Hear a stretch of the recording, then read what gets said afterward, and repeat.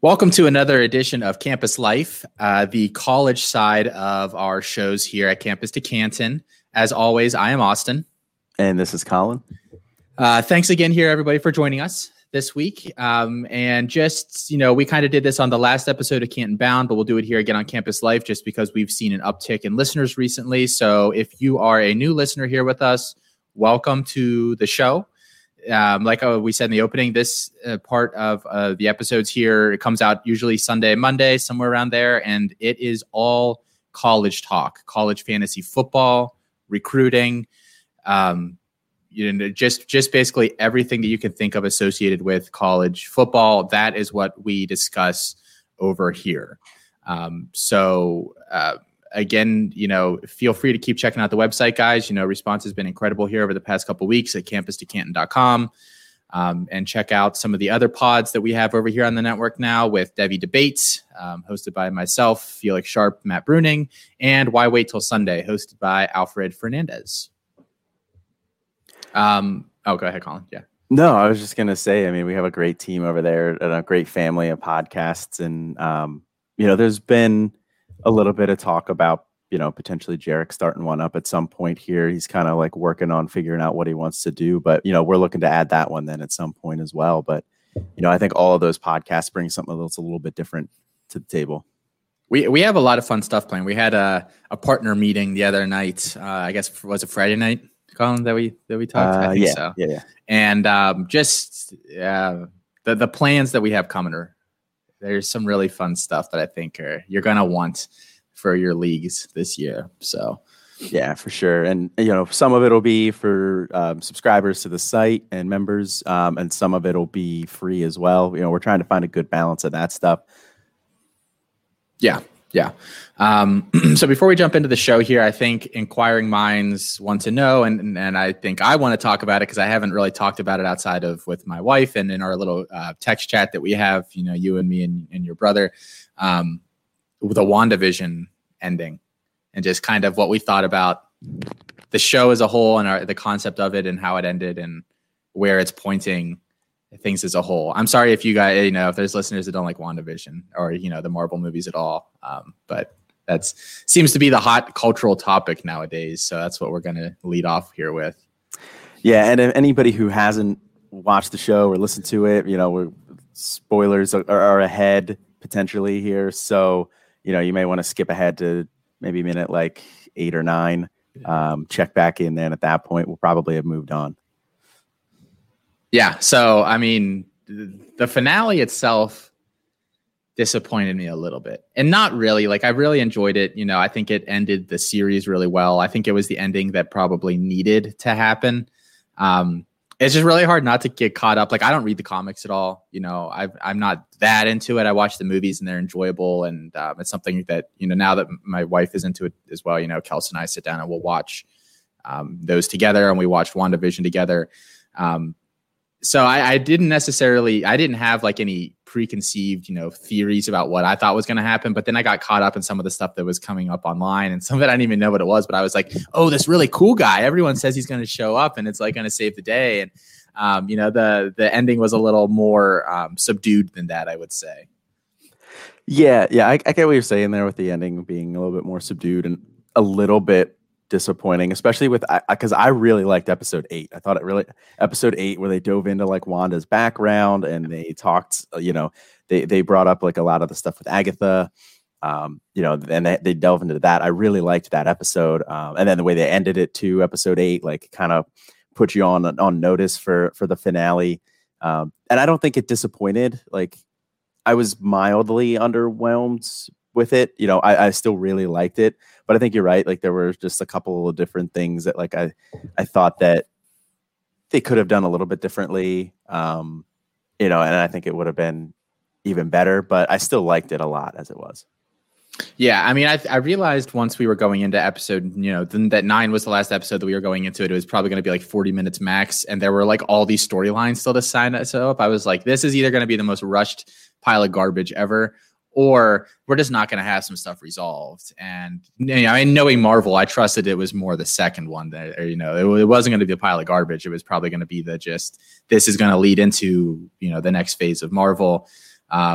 So, and Scarlet Witch is one of my favorites. Her and Doctor Strange are my two favorites. So I'm excited because I think this kind of leads into seeing a lot more of those guys over the next couple movies, which makes me very, very excited.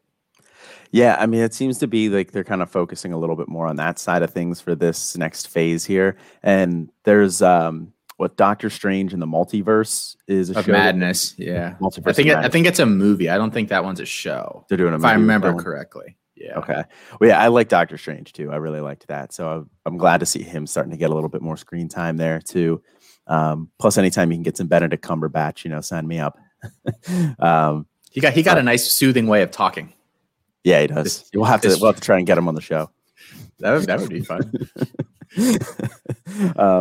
Yeah, I think you're right though. There's definitely some storylines there that like we wanted to get resolved, and they just they're pushing it off till probably next season, or they'll like get into it a little bit more in maybe in a different show or a different movie in a different way. But I think my only like real complaint is, and I said it in our text, like I don't know. I just don't buy that anybody other than Tony Stark and Ultron can combine to create a guy like Vision, a synthezoid like that. I don't think that Hayward was his name, right? Hayward. Mm-hmm. Yeah, I don't think Hayward and his guys could do that. I don't buy it. I was okay with that part because they really emphasized it, and I think maybe it was still a little subtle in like those middle episodes where they were saying that anything that was entering there and coming back out, like the hex, like it was being altered, at like its core level, people and items. And they used that drone, like the Mind Stone powers from that to bring back, a thing that was formerly powered by the Mind Stone.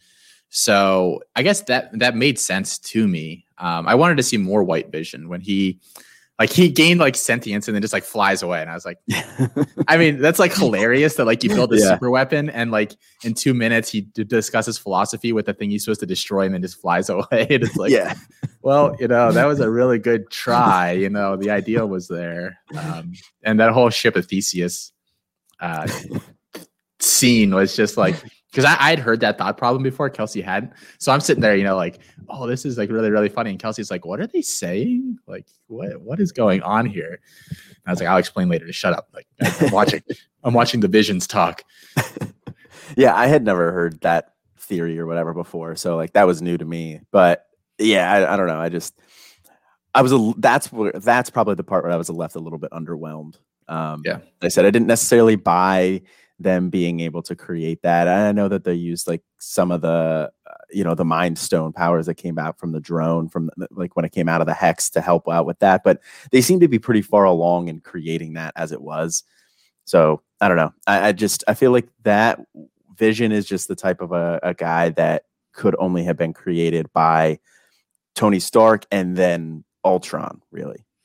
I will say my big thing on that was like if you're trying to I feel like this was foreseeable on Sword's part, just because, if you're using the Mind Stone, which was, inherently what created Ultron in the first place, that and combine, like you already had the base of Vision coming out of the hex, and you were going to use that to power up a different version of him.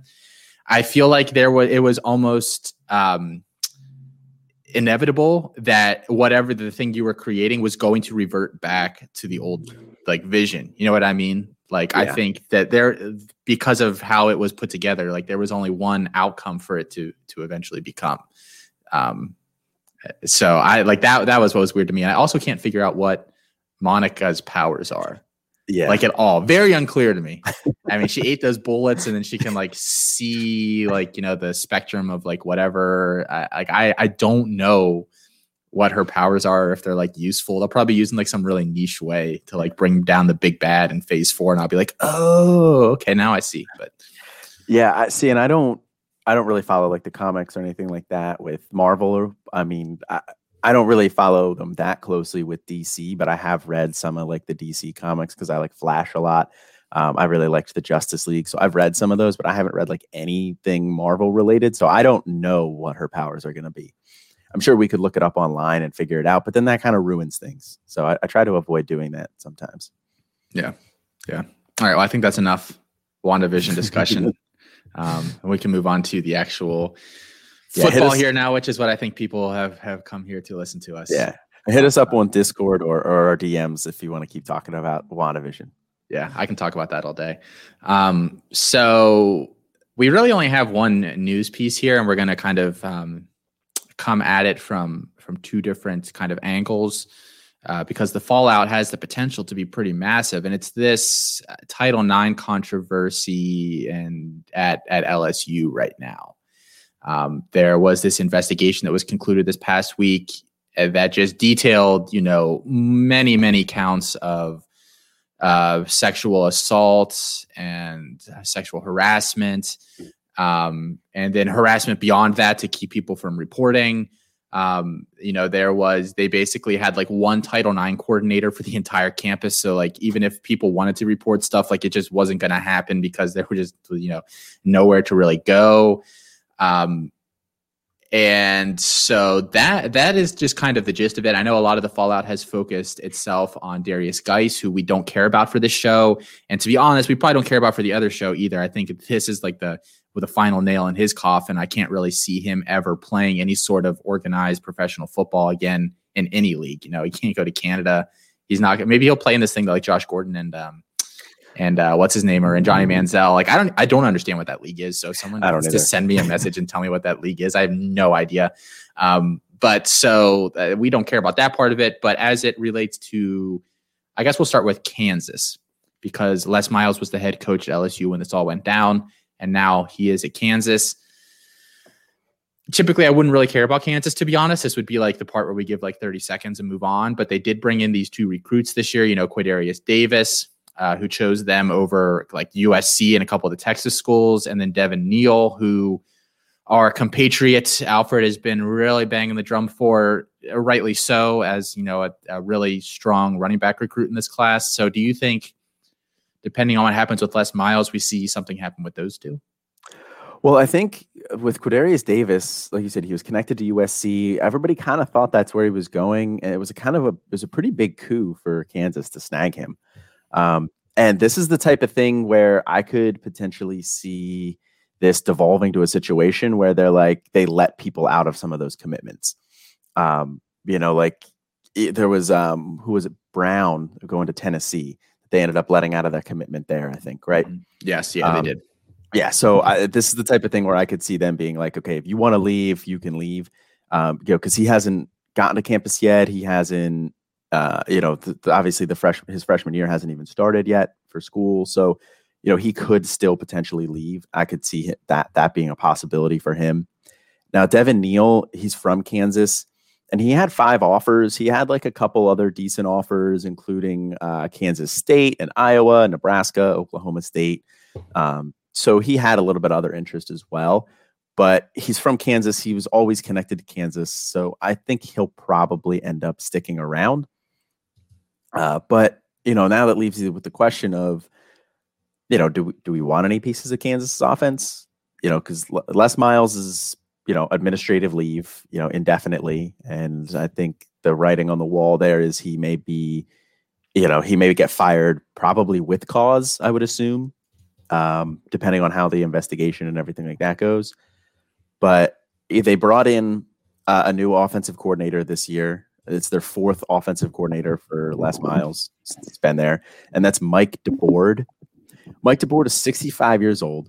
He hasn't coached since 2018 at Indiana, and he started his career as an O-line coach at Franklin College in Indiana in 1982, and he went to Michigan as an offensive coordinator in the 90s, made a little bit of noise there.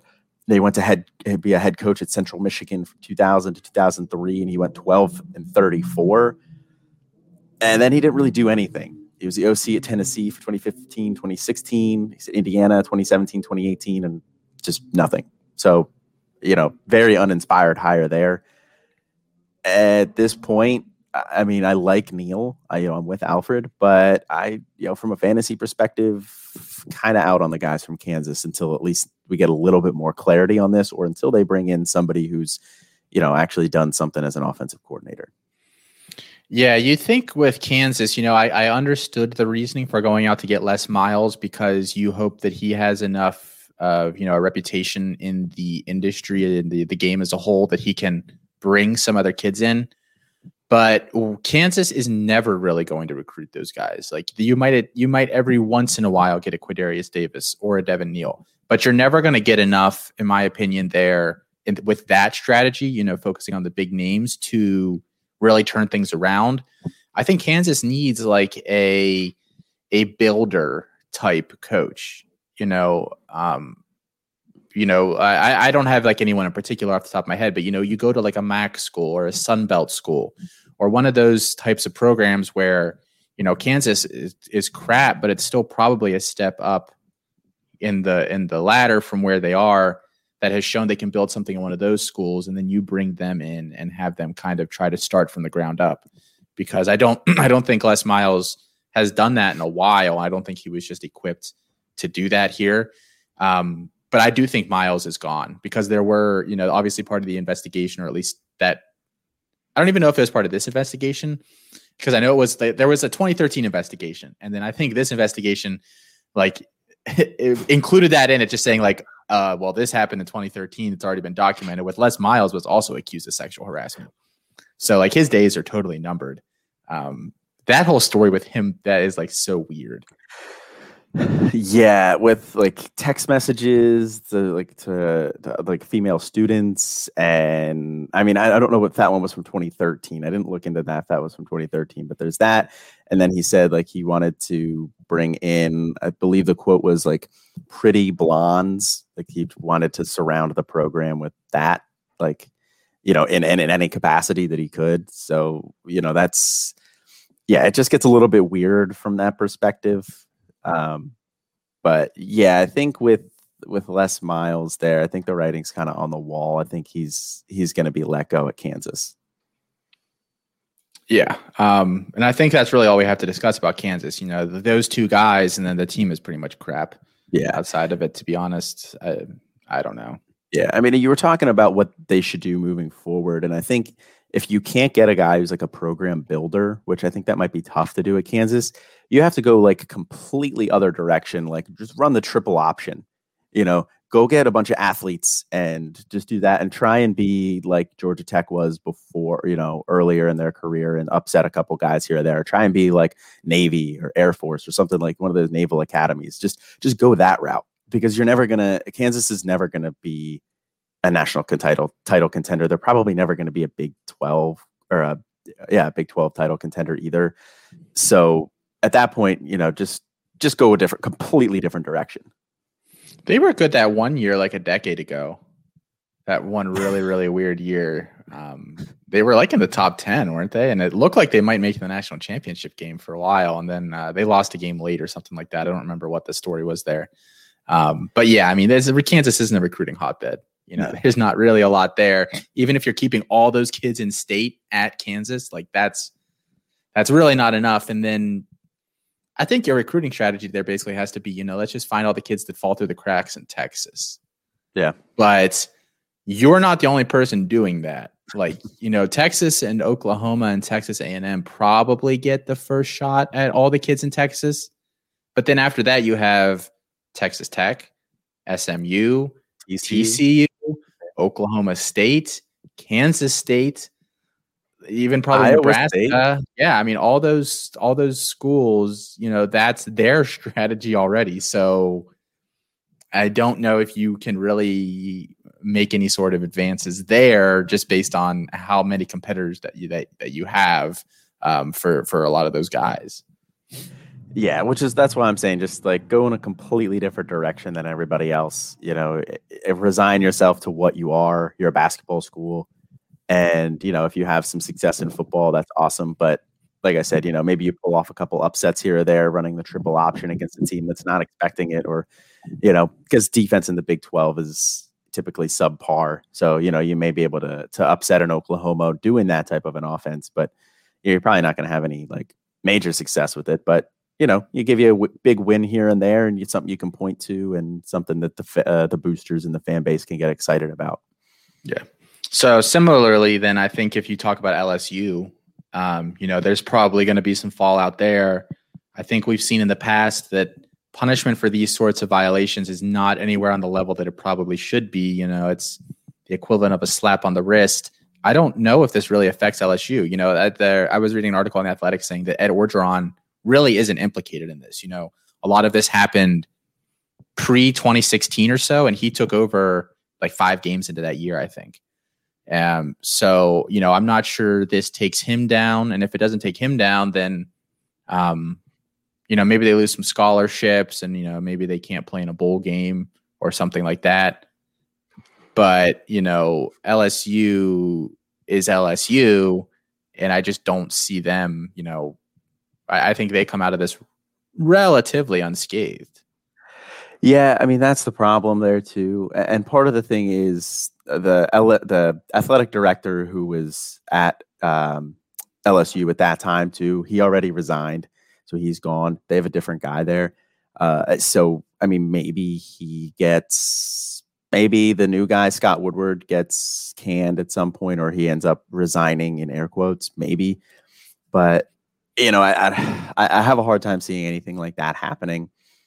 Now, you know, there's some of these reports, like there's some pretty horrific details in some of the reports. So I'm not going to go into them. You can look that up yourselves. There's you know, Google, you can find anything on Google there. But, you know, people reportedly feared coming forward because they were afraid of like one particularly influential booster who was named in an article I was reading on De Facto. I mean, I'm not going to mention the name on here. You can go find that pretty easily. But, you know, people were afraid of this booster and all the power that he had.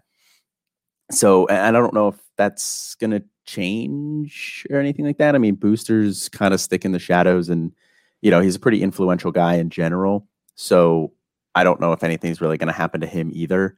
You know, maybe they make him stay away for a year or something like that, but I don't really think anything's going to happen on that front. So at that point, you know, you're not really getting rid of the problem, which is just kind of like the culture that had been there, and this guy who, you know, wants to suppress people coming forward. So, I mean, you talked about some of the penalties, but, you know, LSU self-imposed air quotes penalties this year. And that was, they lost 8 scholarships over 2 years with reduction in recruiting visits, recruiting communication, and player evals. And then they added a bowl ban for the 2020 season. They were 5-5 when they imposed those punishments and that bowl ban. So, okay, cool. You imposed a bowl ban for yourself for 2020, a COVID season, which was wild anyway. Nobody really, you know, some teams who were bowl eligible didn't even go. So that's nonsense. Like that's not an actual punishment. You may not even have made a bowl game anyway. But I mean, because it was LSU and their name, they probably would have gone to something, but nothing of consequence because they were 5-5. You know, they weren't good this year. So, you know, beyond that, maybe they get a bowl ban for 2021. Maybe they lose another scholarship here or there. But I think this is just kind of the same thing that you see all the time. Like you said, it's just a slap on the wrist. People move on and people forget about it, unfortunately. Yeah, and just my last comment on it here. I think that this story shows everything that's wrong with college football, more or less, in terms of, you know, insulating these players from any sort of punishment. These high-powered boosters that hang out in the background and face zero, like there's no losing here for that guy. No, you know, he gets to keep all of his money. You know, he's obviously, if you're a big time booster like that, you have a ton of money. You're basically just sitting on a giant castle or a giant mound of it. Yeah. You're not implicated in anything. You get to continue to support the team that you love, and you probably got to see some good years. You know, we always joke about, you know, like Reggie Bush took his Heisman away. Like they took his Heisman away. Everyone still remembers Reggie Bush's Heisman, you know, like they were good years. You can take away the title or whatever, but the memories are still there. So he got to enjoy all of these things happening at LSU, you know, multiple national championships, high-powered recruiting, all of that stuff.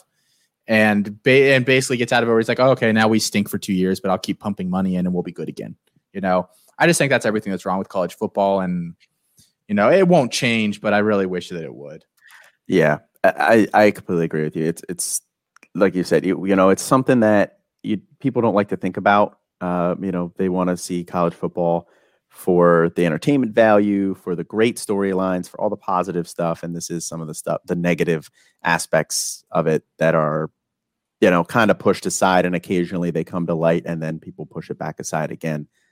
I will say the only thing with this particular situation is the U.S. Department of Education has gotten involved with it. So now it's like a federal case relating to the Clery Act, which, like I said, it's a federal law that requires college campuses, if they receive federal funding, you have to issue warnings and threats on campus and make all that information public about some of the different crimes that happen on campus. So now that it's a federal case, maybe we see a little bit more, but I'm still doubtful. Yeah. So enough of that. I think let's move on here. We have another freshman spotlight as we have the past couple weeks. We each chose one player again this week. We both chose pretty highly rated guys this week. We're kind of bouncing all over the map with that. So Colin, take it away. Yeah. So like you said, we talked a little bit about mid-tier quarterbacks last time, and we've gotten pretty deep into some of our freshman spotlights, but with some of the drafts that people have coming up, we figured we should probably get into some of these higher end guys a little bit more. So the guy I'm going to talk about here is Drake Maye, the quarterback going to UNC. He's a 4-star guy. He's the number 6 pro style quarterback. And he already has a prototypical build. He's 6'5", 210. He's a little bit on the taller side there for what I like. Like 6'5" is like right at the edge of the height that I kind of look for, because anything beyond that, and you're kind of lanky, you can't really move that well. You're looking at guys like Paxton Lynch. But Drake Maye is, he was very productive in high school. He had 3,200 yards passing, 35-5 TD-INT ratio as a sophomore. As a junior, 3,500 yards, 50-2 TD-INT ratio, then another 201 yards and 6 TDs on the ground. Now he didn't play his senior year in North Carolina because they didn't play football there. So, but he was originally committed to Bama and then flipped to UNC. So he was one of the quarterbacks that kind of shaped the QB landscape a little bit with some of his flips and decommits. Some of the guys like him and Jake Garcia and Brock Vandegrift. So those were some of the guys that flipped their commits and really like shook up this class. But he was originally committed to Bama, and then he went to UNC. And his brother is Luke Maye. So anybody who's a basketball fan might know Luke Maye from his time playing basketball at UNC. And Drake Maye was actually a really good basketball player in his own right. He averaged a double-double as a sophomore or as a junior, 16.1 points per game, 11.3 rebounds. And he was the number 80 recruit in North Carolina, which is a pretty big basketball recruiting hotbed. So that was actually, he's a pretty strong basketball athlete as well. But I was reading an article that said he really fell in love with the game of football during his junior season and, sophomore season and then into his junior year. And he was really upset that he couldn't play his senior year this year because he just started to really develop a passion for playing quarterback, and he wanted to go that route instead of basketball. But I mean, he's a very good quarterback here too in his own rights. Like, I like him a lot as a prospect. He's a very strong arm. He throws a nice deep ball, some good touch on it. So he's a very good vertical passer. But he also has a really good fastball, and he puts a lot of velocity on the ball in the short and intermediate throws. So he definitely has an NFL caliber arm strength. Very good there. And he's very sound mechanically as well. I like his footwork on his drops. It's a very natural throwing motion. He's a quick release, which leads to like good overall accuracy. And I like his ball placement too. He leads his receivers well at most times, especially deep. He throws some nice back shoulder throws. So he has a lot of promise in the ball placement area, and he shows the ability to move through progressions at times. Now, he's mostly a rhythm passer, and that's mostly what the offense was looking at in high school there too. So he didn't have to make too many like full field reads. He didn't have to go through progressions beyond 1 or 2. So it is something I do want to see more of. But there were times where you could see that on tape. So I think that's something that you could project that he might be able to pull or build upon. And he looks really good throwing on the move too. He's a pro style quarterback, and he's a true pro style quarterback. He doesn't have great mobility, but he is moving on the run. He gets his shoulders square. He doesn't lose any strength on the ball, and he delivers a strike most times. So while he can get outside of the pocket, create a little bit outside of structure, like I said, he's not a dual threat quarterback, so it's certainly not a strong suit of his. But he does have enough mobility where he could pick up some yards here or there, but he's more of a strider as a runner. So he's not really somebody that you want taken off too much. But he's my QB6, and he's the 22nd overall freshman for me. But every time I watch him, I start to like him a little bit more. And I try to look for a little bit of ways to move him up. I haven't yet, but he may move up a couple spots here by the time that spring ball rolls around, because he's going to UNC and they have Sam Howell there, so he's not going to get on the field right away. But after Sam Howell goes, which we can pretty much assume that he's probably going to leave after this year, I think it's going to be the Drake May show. So I think he's got a lot of potential for year 2 and moving forward. Yeah, that was my big question for you. Do you think that he definitively, from what you've seen, is pretty clearly an heir apparent? Or do you think is there a possibility that he's a guy that comes in there, is highly rated, and doesn't really do anything, and then they're left looking for the next guy anyway? There's always a possibility of something like that happening. Because I was listening to Devi debate from last week where you guys got replaced, and Katie Flower, diva of Devi, brought up a really good point that, quarterbacks more than any other position, like the star ratings don't seem to matter as much. There's pretty big bust rates for some of the higher rated guys, and some of the best quarterbacks of recent memory are, low star guys. So quarterback's a very difficult position to get a good feel for, because there's so much of the mental side of the game that we just can't see, and we just don't know how these guys are going to develop from being 18-year-old kids, high school seniors, by the time they get into college and stuff. So there's definitely a possibility of that, but I think he shows a good mental side of the game. I like his mechanics, I like his tools, so I think he's going to be the pretty clear heir apparent there. And UNC has had some really nice recruiting classes lately, but they're still not really connected to any of the top quarterbacks that often.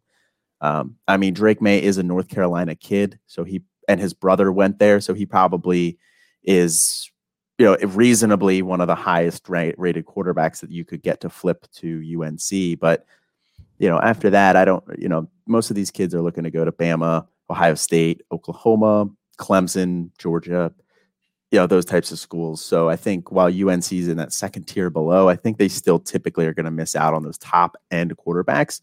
So I don't see them, recruiting over him to bring somebody else in.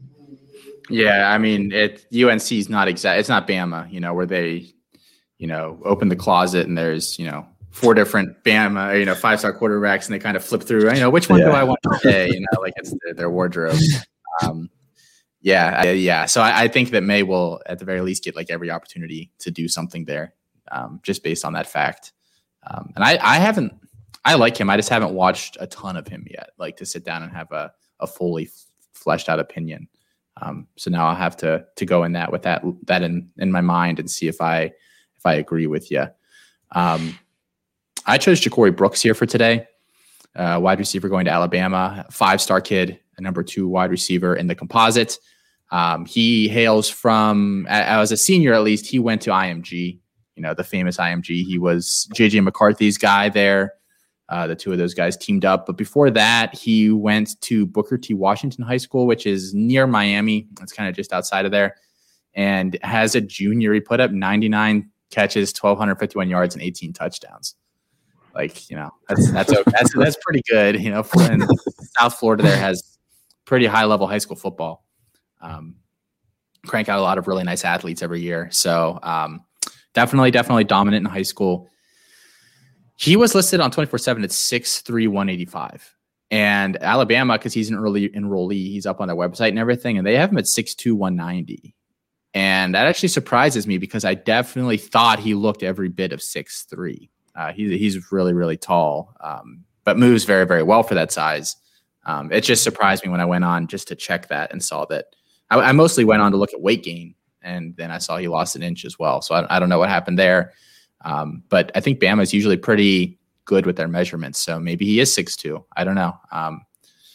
His skill set movement skills, like I kind of was just saying, whether regardless if he's 6'2", 190 or 6'3", 185, he has a very smooth mover for his size. He can do, in high school, they let him do a lot of yak stuff, bubble screens and stuff like that. And he was really good at it. And I think that he can probably do some of that in college. I don't think he'll be asked to do a ton of it. Just the nature of the other guys that they bring in there this year. That's not necessarily what they'll have him doing, at least probably not early, but I do think that he can. And it's going to be one of those things where if we don't see him do it in college, we're going to get to his, if when he gets to the NFL draft, we're going to be saying, well, we never saw him do yak stuff. You probably can't do it. So I think we just need to keep in the back of our minds that he can. They just may not ask him to really do that there too much at Alabama. But as a result, he is very versatile. I don't think he could play big slot, but I think he's a true, X outside receiver, but he can just do a lot of different things. I think by the end of the time he graduates, he'll have a pretty, well fleshed out route tree. He'll be able to do most of that kind of stuff. And he can succeed beyond just that, in a bunch of different roles, as a possession guy, as a big play guy, as a red zone guy. I think he could be able to do a little bit of any of those things with his skill set. His body control and catch radius are pretty good. He has several back shoulder type catches where he, just goes up over a guy and is able to contort himself, get his feet in. So I think that's how they're going to use him early. I would be pretty shocked, if for a freshman to get on the field at Alabama, you almost have to be like, they'll try to like specialize you that first year just to kind of get your feet wet. And so if he's to see the field, I think that would kind of be his specialty, red zone guy. I think situations like that. And just other stuff. So he did a lot of special teams, kick return, punt return at Booker T. He did not do it that much at IMG. Which is to be expected because they're bringing in like the best of the best athletes. So you don't necessarily need that guy because you probably have a guy that's like 5'8", 170. Like that's what he does, and he's really good at it. So let's let the specialist handle that. But I just like seeing those kinds of things. I talk about that all the time. That it just kind of shows you that a team, and not only do they have that skill set, but the team trusts in him and to be able to handle that kind of responsibility. So situationally at Alabama, I think there's two main points to talk about with him that just cannot be ignored. One of them is awesome, and one of them is like slightly worrisome. And I guess I'm a glass half full guy. We'll start with the awesome. Returning production at Bama. So Alabama passed for roughly 4,600 yards last year between Mac Jones and Bryce Young and mop-up duty. And they lose 425 yards from Najee, about 1,850 from Devonta Smith, about 600 from Jalen Waddle. And if you're doing the quick math in your head, you're saying, well, that's a lot. And it really, really is. They returning production-wise, out of the 4,600 yards that they passed for last year, so they bring back about 1,750. John Mechie comes back, and he had 55 catches for 916 yards, 6 touchdowns. Slade Bolden, who, he's not even competing with, but, you at least have to account for the yards, 24 catches, 270 yards, 1 touchdown. And their 2 tight ends, Miller Forrestall and Jaleel Billingsley combined for 41 catches, 540 yards, and 4 touchdowns. So, yeah, if you add that, and there's like a negligible amount of yardage, Brian Robinson had like 20 yards. Javon Baker had like 20 yards. Like no one else had any sort of significant statistical production. So just, that's a ton of yardage. It's almost 3,000 yards that they have to account for. Now it is Bama. There's always talent there, but it's a lot of unproven talent. And to be honest, I don't think, last year they brought in 3 4-stars, Alabama did, in Javon Baker, Ty Jones-Bell, and Trayshawn Holden. And then they also have like Xavier Williams, who's an older guy on the team, who's been around for a while. But I don't think any of those guys are near the talent level that the guys that they bring in this year are, which kind of leads me to point number 2, which is that crowded recruiting class. And that's the not so good part. And, not only is it crowded just from a numbers perspective, they're bringing 4 wide receivers in a single class, but they're all like top 10 or 12 guys in the composite. And for my money, I have them all. The worst one for me is Christian Leary at wide receiver 6. if you want to call him the worst one of the four. So, and the guy that, Brooks won't be competing with Christian Leary or JoJo Earl, who are both two of my, big favorite guys. They're more undersized, Jalen Waddle, Henry Ruggs type, in that offense. But they also bring in Agiye Hall, who is my number one wide receiver in the class, just ahead of Corey Brooks, who I have number two. I think they profile similarly. And so I do worry just a little bit, if one of them gets the jump on the other early on here and starts getting some snaps, can the other one catch up? And is there room for both of them on the field at the same time? I think yes, but I don't think that's guaranteed.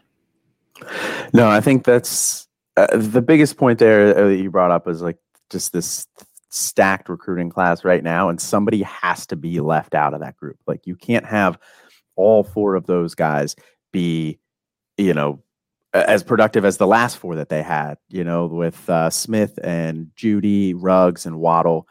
I think they can have guys step in to those roles similarly, but I don't think you're going to see them, fall into those exact same roles. Plus, there's already some guys there who are, like Mechie, who's established, and I think one of Jones, Bell, Baker, and Holden. I always forget Holden. I think one of those guys is going to have a role there. I mean, I don't think all three of those guys are just going to get recruited over and then just, see you later. So I just feel like somebody in this group is going to get left out.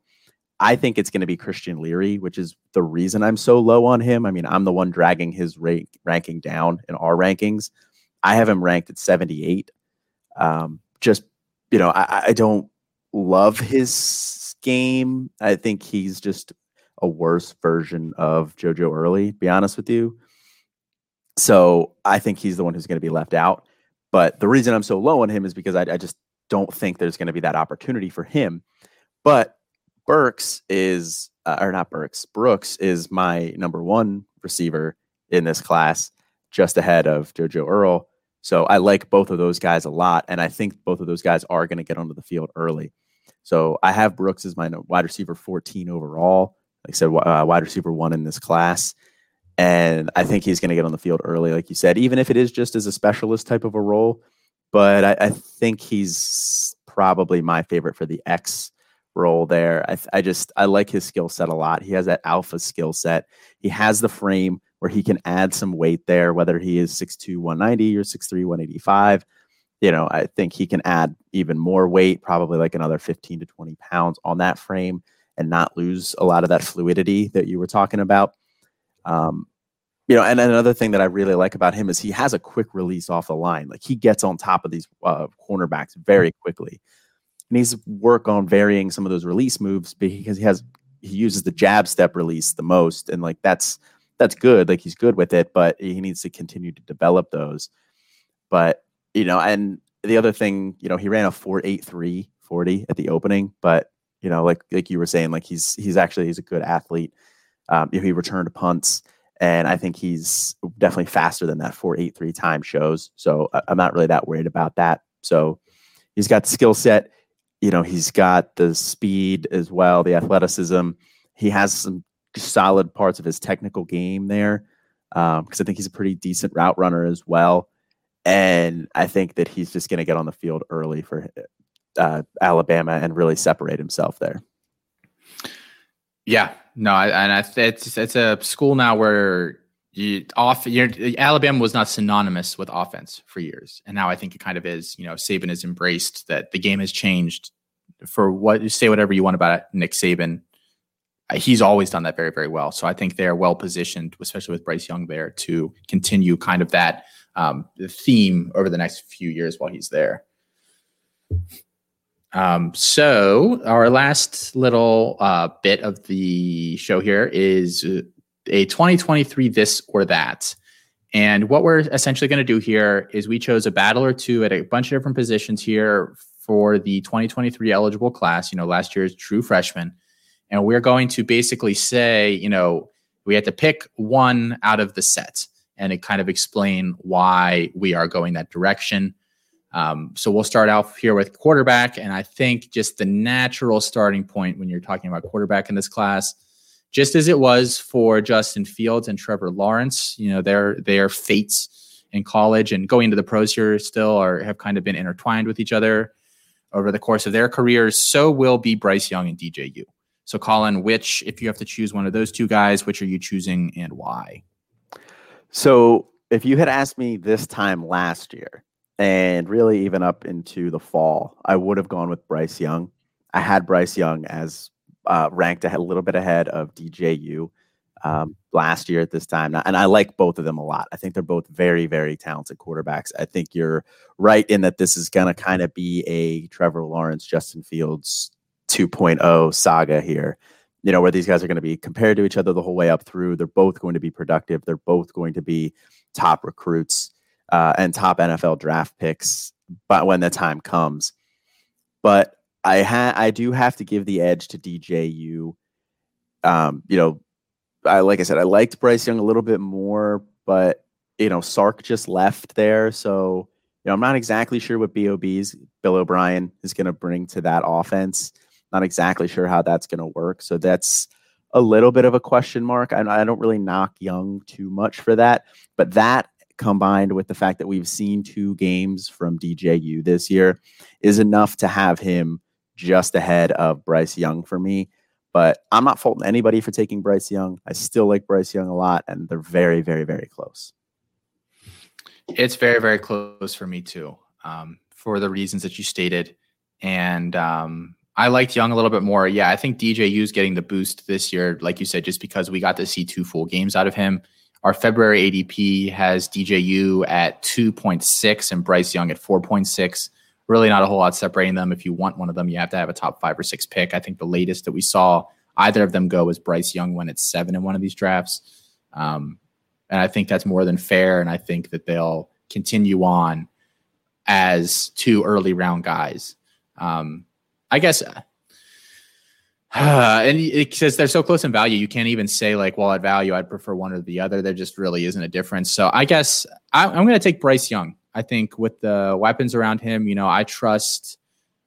Clemson always has wide receivers as well. That's not necessarily an issue. I just like the ones that are at Alabama a little more than the ones that are at Clemson currently. And I think that might be the difference between kind of production in college.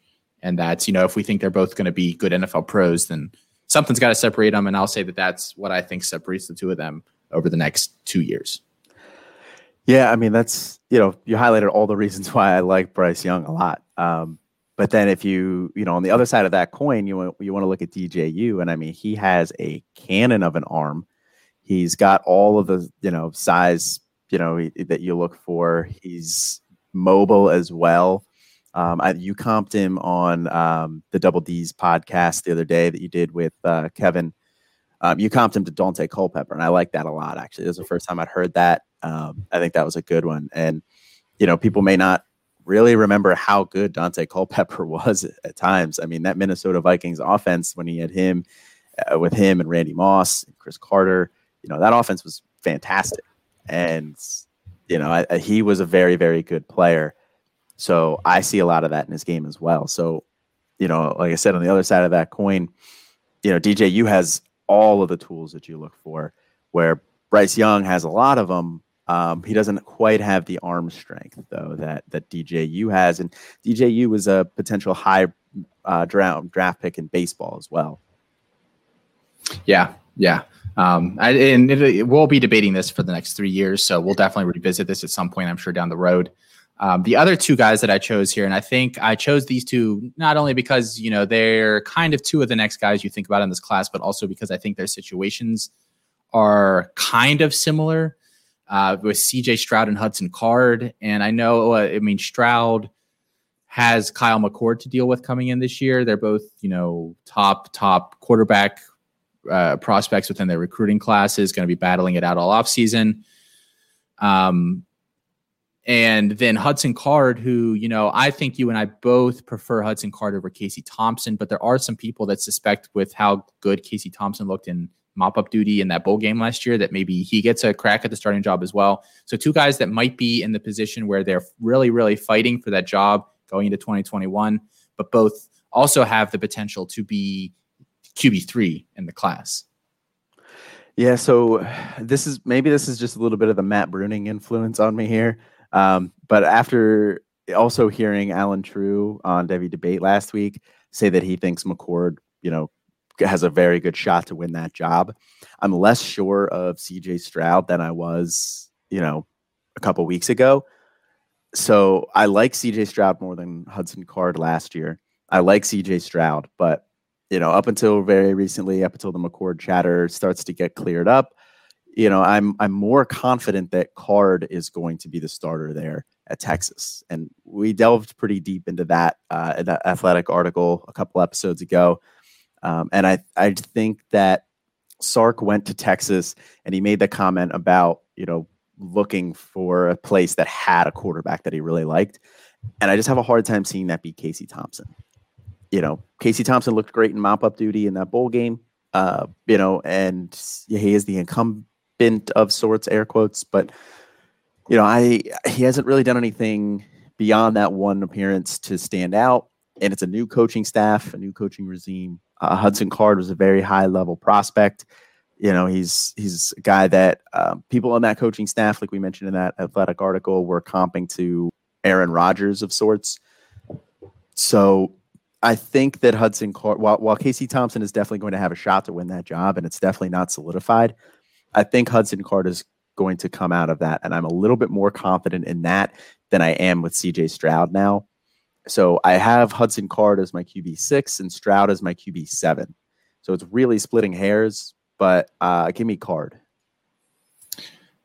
Yeah. So I have Stroud rated just a little bit higher as well. Card has definitely probably of all the quarterbacks seen the biggest bump in my rankings this year or this offseason. Just, the nature of Sark going there, feeling a little bit better about that whole offense there. And they have some solid pieces around him. So that has really boosted my thinking on him.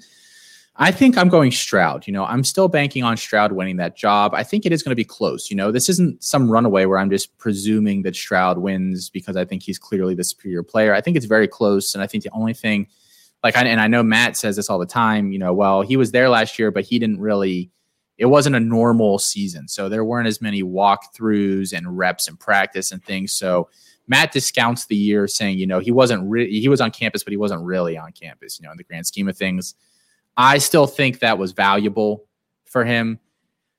And I just think, regardless, that offense is probably going to be pretty darn good at Ohio State. They're kind of like Bama and Clemson, who we just talked about, where they have all those pieces around them. And Texas, while they have Bijan and, I like some of their receivers, they're obviously not depth-wise and even, at the top on the same level really as Ohio State is.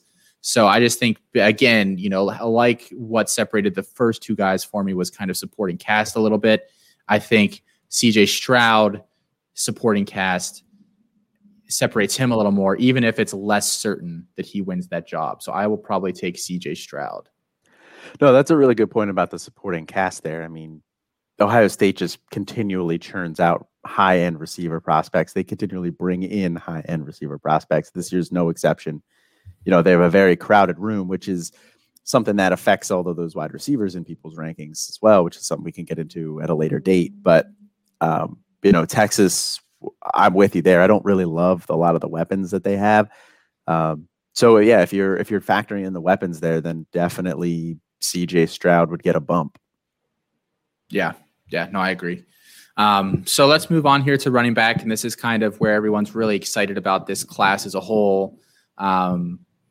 So the first one I put, Bijan Robinson versus the field.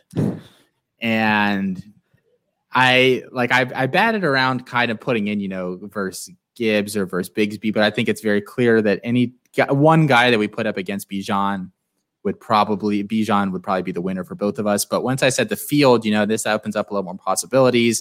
It's kind of like the old back in the day where it was like Tiger versus the field. And he'd go to tournaments and the line was still ridiculous and Tiger would still win. That's kind of how I feel how this discussion is. But Colin, are you still taking Bijan? Yeah. Bijan's my RB1, Devi, C2C in every format. I like Bijan a lot. I have him ahead of Breece Hall. and you look at our rankings, everybody has Bijan at 1 except for Matt, who has him at 2. So, I think it's pretty clear how we feel about Bijan. And when you do factor in the field, now you factor in, big rises from guys like Bigsby or Gibbs or Zach Evans, Zach Evans was very, very highly recruited as well. Like Zach Evans and Bijan Robinson were neck and neck in the recruiting rankings.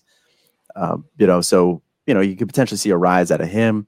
McClellan, if he takes over the lead duties there in Alabama, and he shines there, I think you're going to see him shoot up people's rankings.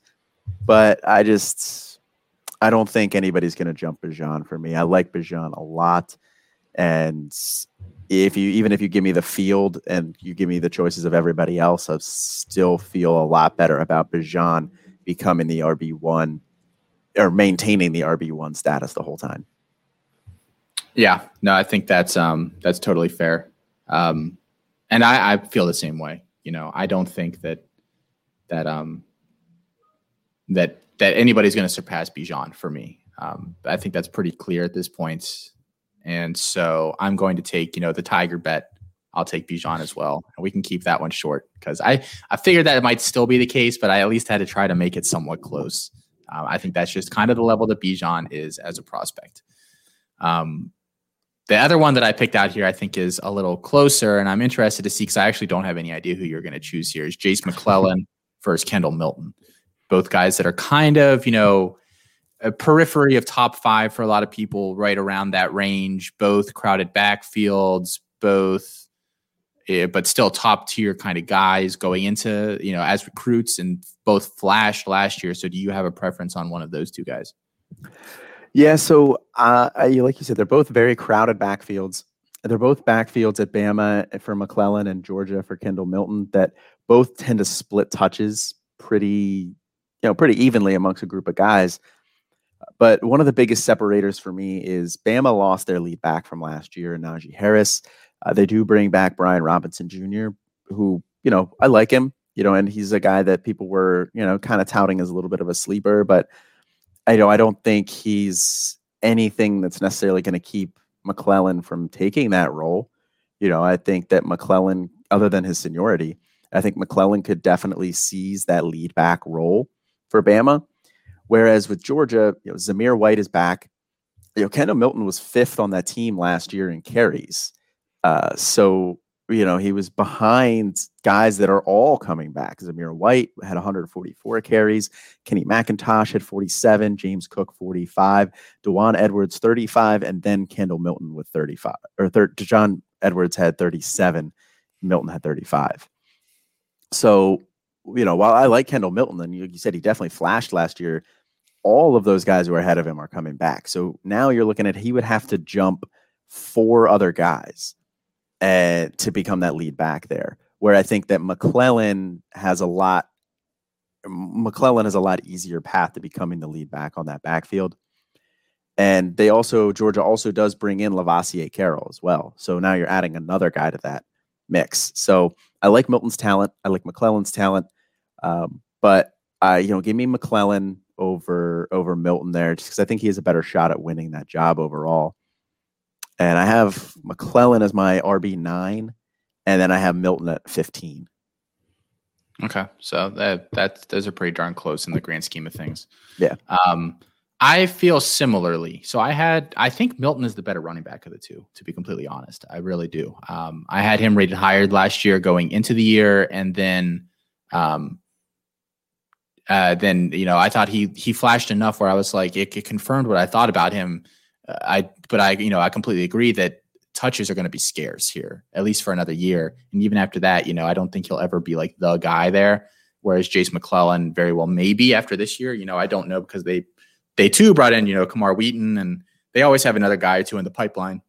So I have them ranked like right beside each other, but I have them flipped. Actually, you have McClellan, you said 9, and Kendall Milton 15. Yeah. Mm-hmm. I have Kendall Milton 9 and Jace McClellan 11. So both very, very close. But yeah, as of right now, I think I actually am going to take Milton. Maybe he doesn't produce as much, but I feel confident at that point that with how highly ranked these two guys are, that I can go out and find another running back that can produce a little bit while I wait for him for a year, maybe. I know that kind of just is separate from what I said about the quarterbacks earlier, but running back's a little different than quarterback, in my opinion. I feel a little better about going to the bargain bin for some fill-ins there. Yeah, there's definitely like running backs who you can find that'll have like high-end production on your C2C side there. That you can fill in that production with until Kendall Milton potentially does take over the lead back role there. Zamir White will be gone after next year, presumably. Same with James Cook. I don't think Kenny McIntosh is anything special. I don't really think Dewan Edwards is either. I do like Lavassier Carroll, but I like Milton more.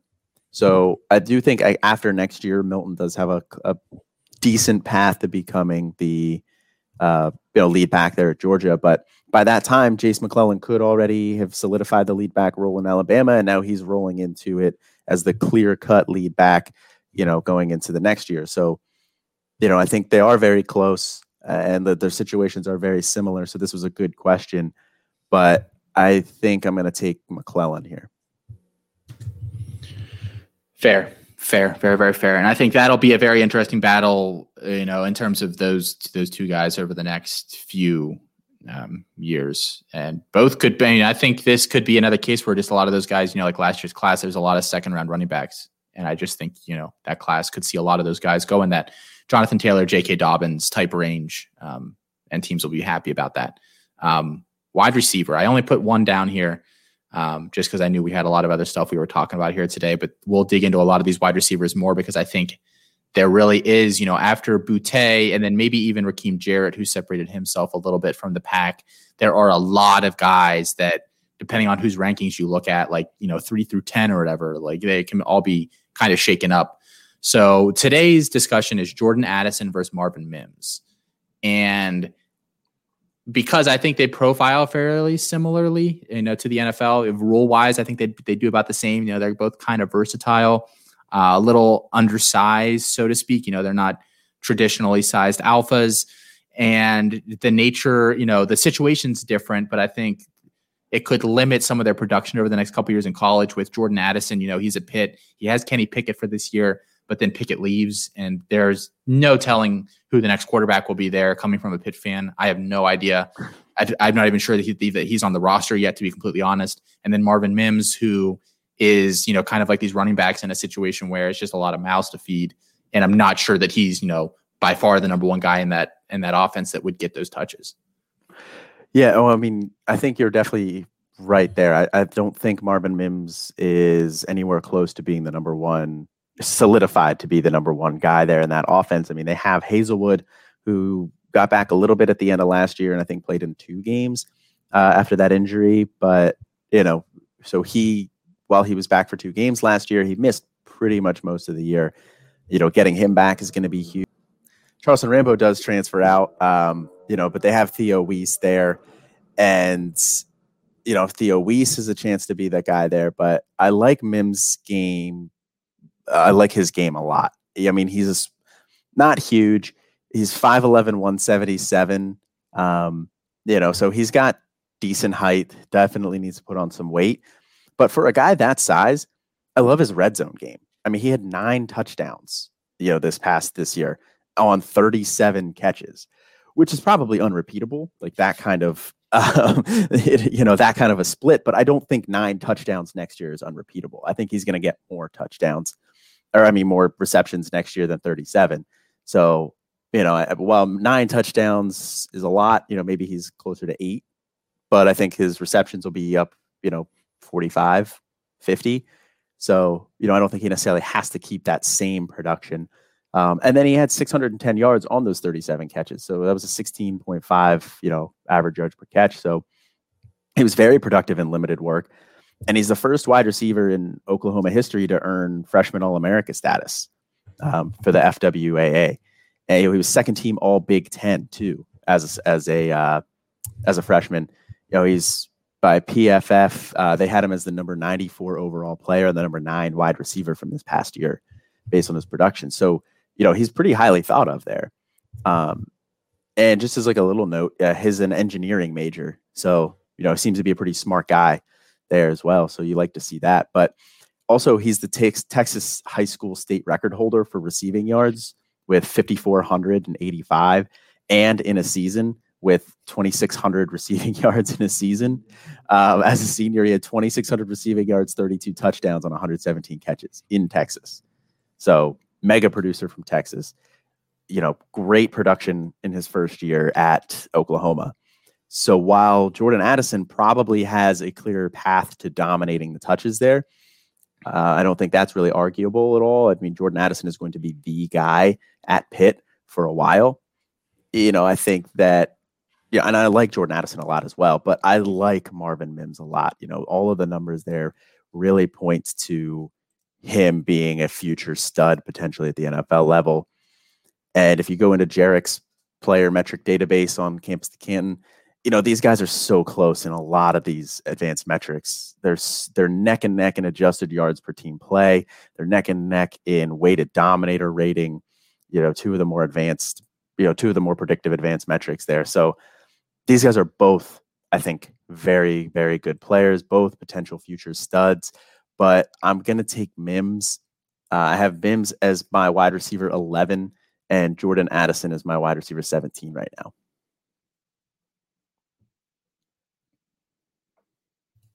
Yeah, I pretty much agree with all that. This is the first discussion that we've had, though, where I can bring out the not so fast, because the values that we're seeing in ADP so far between these two guys is the first real gap that we're seeing in any of these discussions. So Marvin Mims currently has an ADP of 24, and Jordan Addison currently has an ADP of 43. And this is my only problem with Mims. I like Marvin Mims. I'm just not sure that he is so much of going to be the guy at Oklahoma, or that he's going to produce so well with so many other receivers there, that it's going to make worth taking him 20 picks, almost 2 full rounds over Jordan Addison, when Addison, I think, profiles pretty similarly, has probably similar NFL outlook, at least through 1 year. In my opinion, I think they're pretty close. And so, Mims is probably the one guy that I look at the ADP that I actually like the player in the ADP, and I just think it's a little too high for him, even at what I think of them. So at value, I will take Jordan Addison. Yeah, I mean, I didn't know there was that big of a gap in their ADP, so that definitely makes it more interesting and definitely makes it closer. But like I said, I still like Marvin Mims a lot. And then even if he is the number 3 wide receiver there for Oklahoma this year, even if Hazelwood and Weiss are ahead of him, both of those guys should be gone next year, I would think. So then at that point, next year he steps in and he is the guy there. Now he would be catching passes from, Caleb Williams, which I don't necessarily love. But if he's still the guy on Oklahoma, I think that's a very productive role. Yeah. Oklahoma receivers, they tend to do pretty well in college. So I think, and that's another one where I think we're just going to be debating that for the next couple of years, and we'll definitely revisit and talk about some of the other guys like Jermaine Burton, Quentin Johnston, some of those guys in that freshman class that pseudo broke out last year. But we want to see another year of development, because I think that'll start separating some of those guys. Last debate. And I think this is one of the more intriguing ones that we have here, which has been really changed because of recent circumstances with Eric Gilbert versus Michael Mayer. Gilbert, I'm seeing a lot of people saying now that they think he goes the JUCO route for a year. So, if Fantrax doesn't have JUCO on it, you're not getting that production, and could potentially hinder his NFL draft prospects. I don't really know that for sure. So, Colin, if you have to choose now between Michael Mayer and Eric Gilbert, has the gap closed enough to you where now you're thinking maybe you're taking Mayer? Yeah, man, that's a tough one. Like with Eric Gilbert there, I don't know what's going on with that situation. I've heard a lot of speculation that it's grades, and like we talked about last week too, if it is grades and he can't get into Florida with his grades, like where can he go? Like he may have to go that JUCO route. So with all of that in mind, like I like Eric Gilbert a lot. I really do. I think he's, there's a reason he was the highest tight end recruit in 24/7 Sports history. Very good player. But Michael Mayer was also a 5-star guy.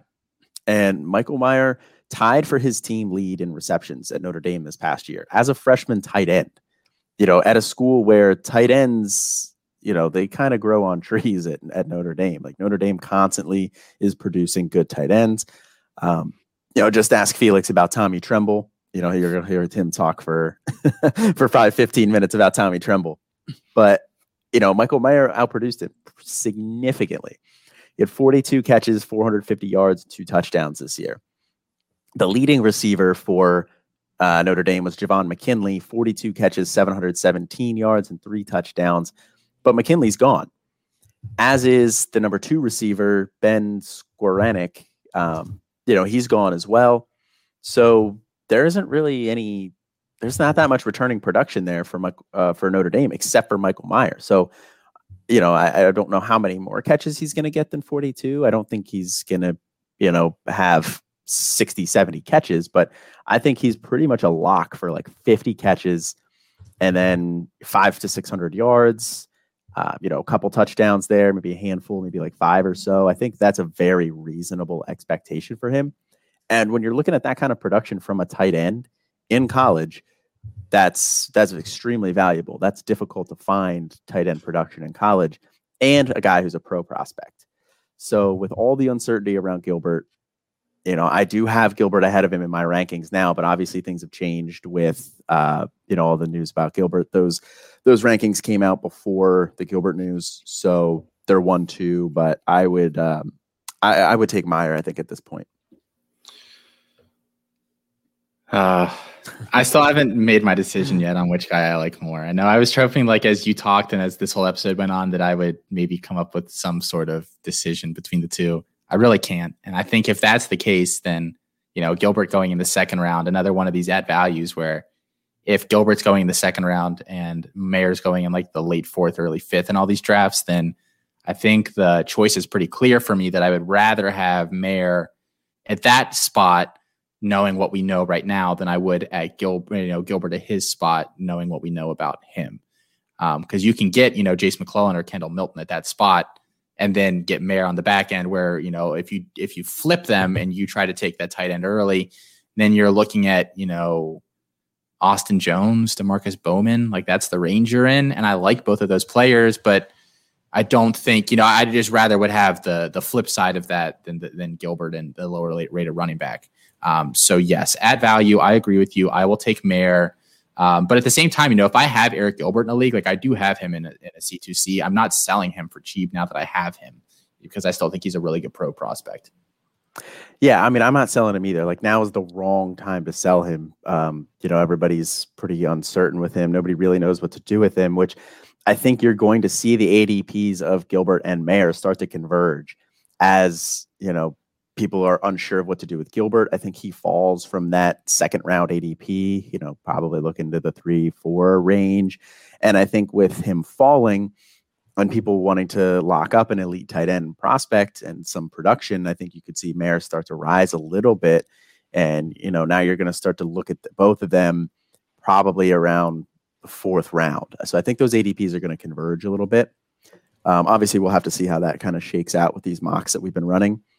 But I think that having Eric Gilbert, I honestly don't know how that's going to work in Fans Tracks if he goes to JUCO. Like, can he stay on somebody's roster? Like, I don't know how that would work. Yeah, I've had drafts before where a freshman draft and a guy, they announced that, he's going to JUCO, he's not going to whatever school he's supposed to go to. Usually you can retain the rights to them. And I think like in that league, I just had to leave a roster spot open or something like that. So it wasn't like a big deal. That's a good question. Like, I don't know if Eric Gilbert will physically be on Fantrax or not this year. Yeah, that's what I'm saying. If they go JUCO, he might just be taken off of there. I don't know. That's a very interesting question. I don't know how they'll handle that. Yeah, and I think that at that point, if he's not on Fantrax, now it's kind of league based where some commissioners might let you have an open roster spot and you just say, hey, this is for Eric Gilbert. And other commissioners may be like, no, we're only doing players that are on Fantrax for this. So I think that opens up a whole nother world of of questions about Eric Gilbert too. Yeah. I think we just want to, it's a TBD, let's see what happens this offseason. If he gets into Georgia or something, that maybe we feel better about what's happening with him than we do right now. But again, buy low opportunity because of that. So I think that's our show for tonight, guys, or for today. Just general housekeeping, please continue to rate, review the show. I'm looking right now at the bid I have in for the signed jersey that we're thinking about giving away, and it's holding real steady with about 3 days left on it. We'll see if it continues to hold. It's a really good player, a rookie from last year. It's his college jersey, but a guy that broke out big time. And so you're going to want to, and it's free if you rate, review the show, let one of us know. Either, email us, campus2canton.com. If you're a member on the website, go on the Discord, shoot us a message, or you can hit us up on Twitter. I'm at Debbie Dietz. Colin is at C2C Decker. Again, just thank everybody for the support, for continuing to come to the website. We have more stuff coming. Thank you guys so much. And we're going to continue keeping this thing growing. Yeah. We're not going to stop the podcast. Like we said before, like this is something that we're both super passionate about. We're going to keep this thing going. But now you can finally find written work from us. So if you do enjoy our podcast, you can check out some of the written work there as well. Yeah. So I think that's it for today. As always, I'm Austin. And this is Colin. And have a good week, guys.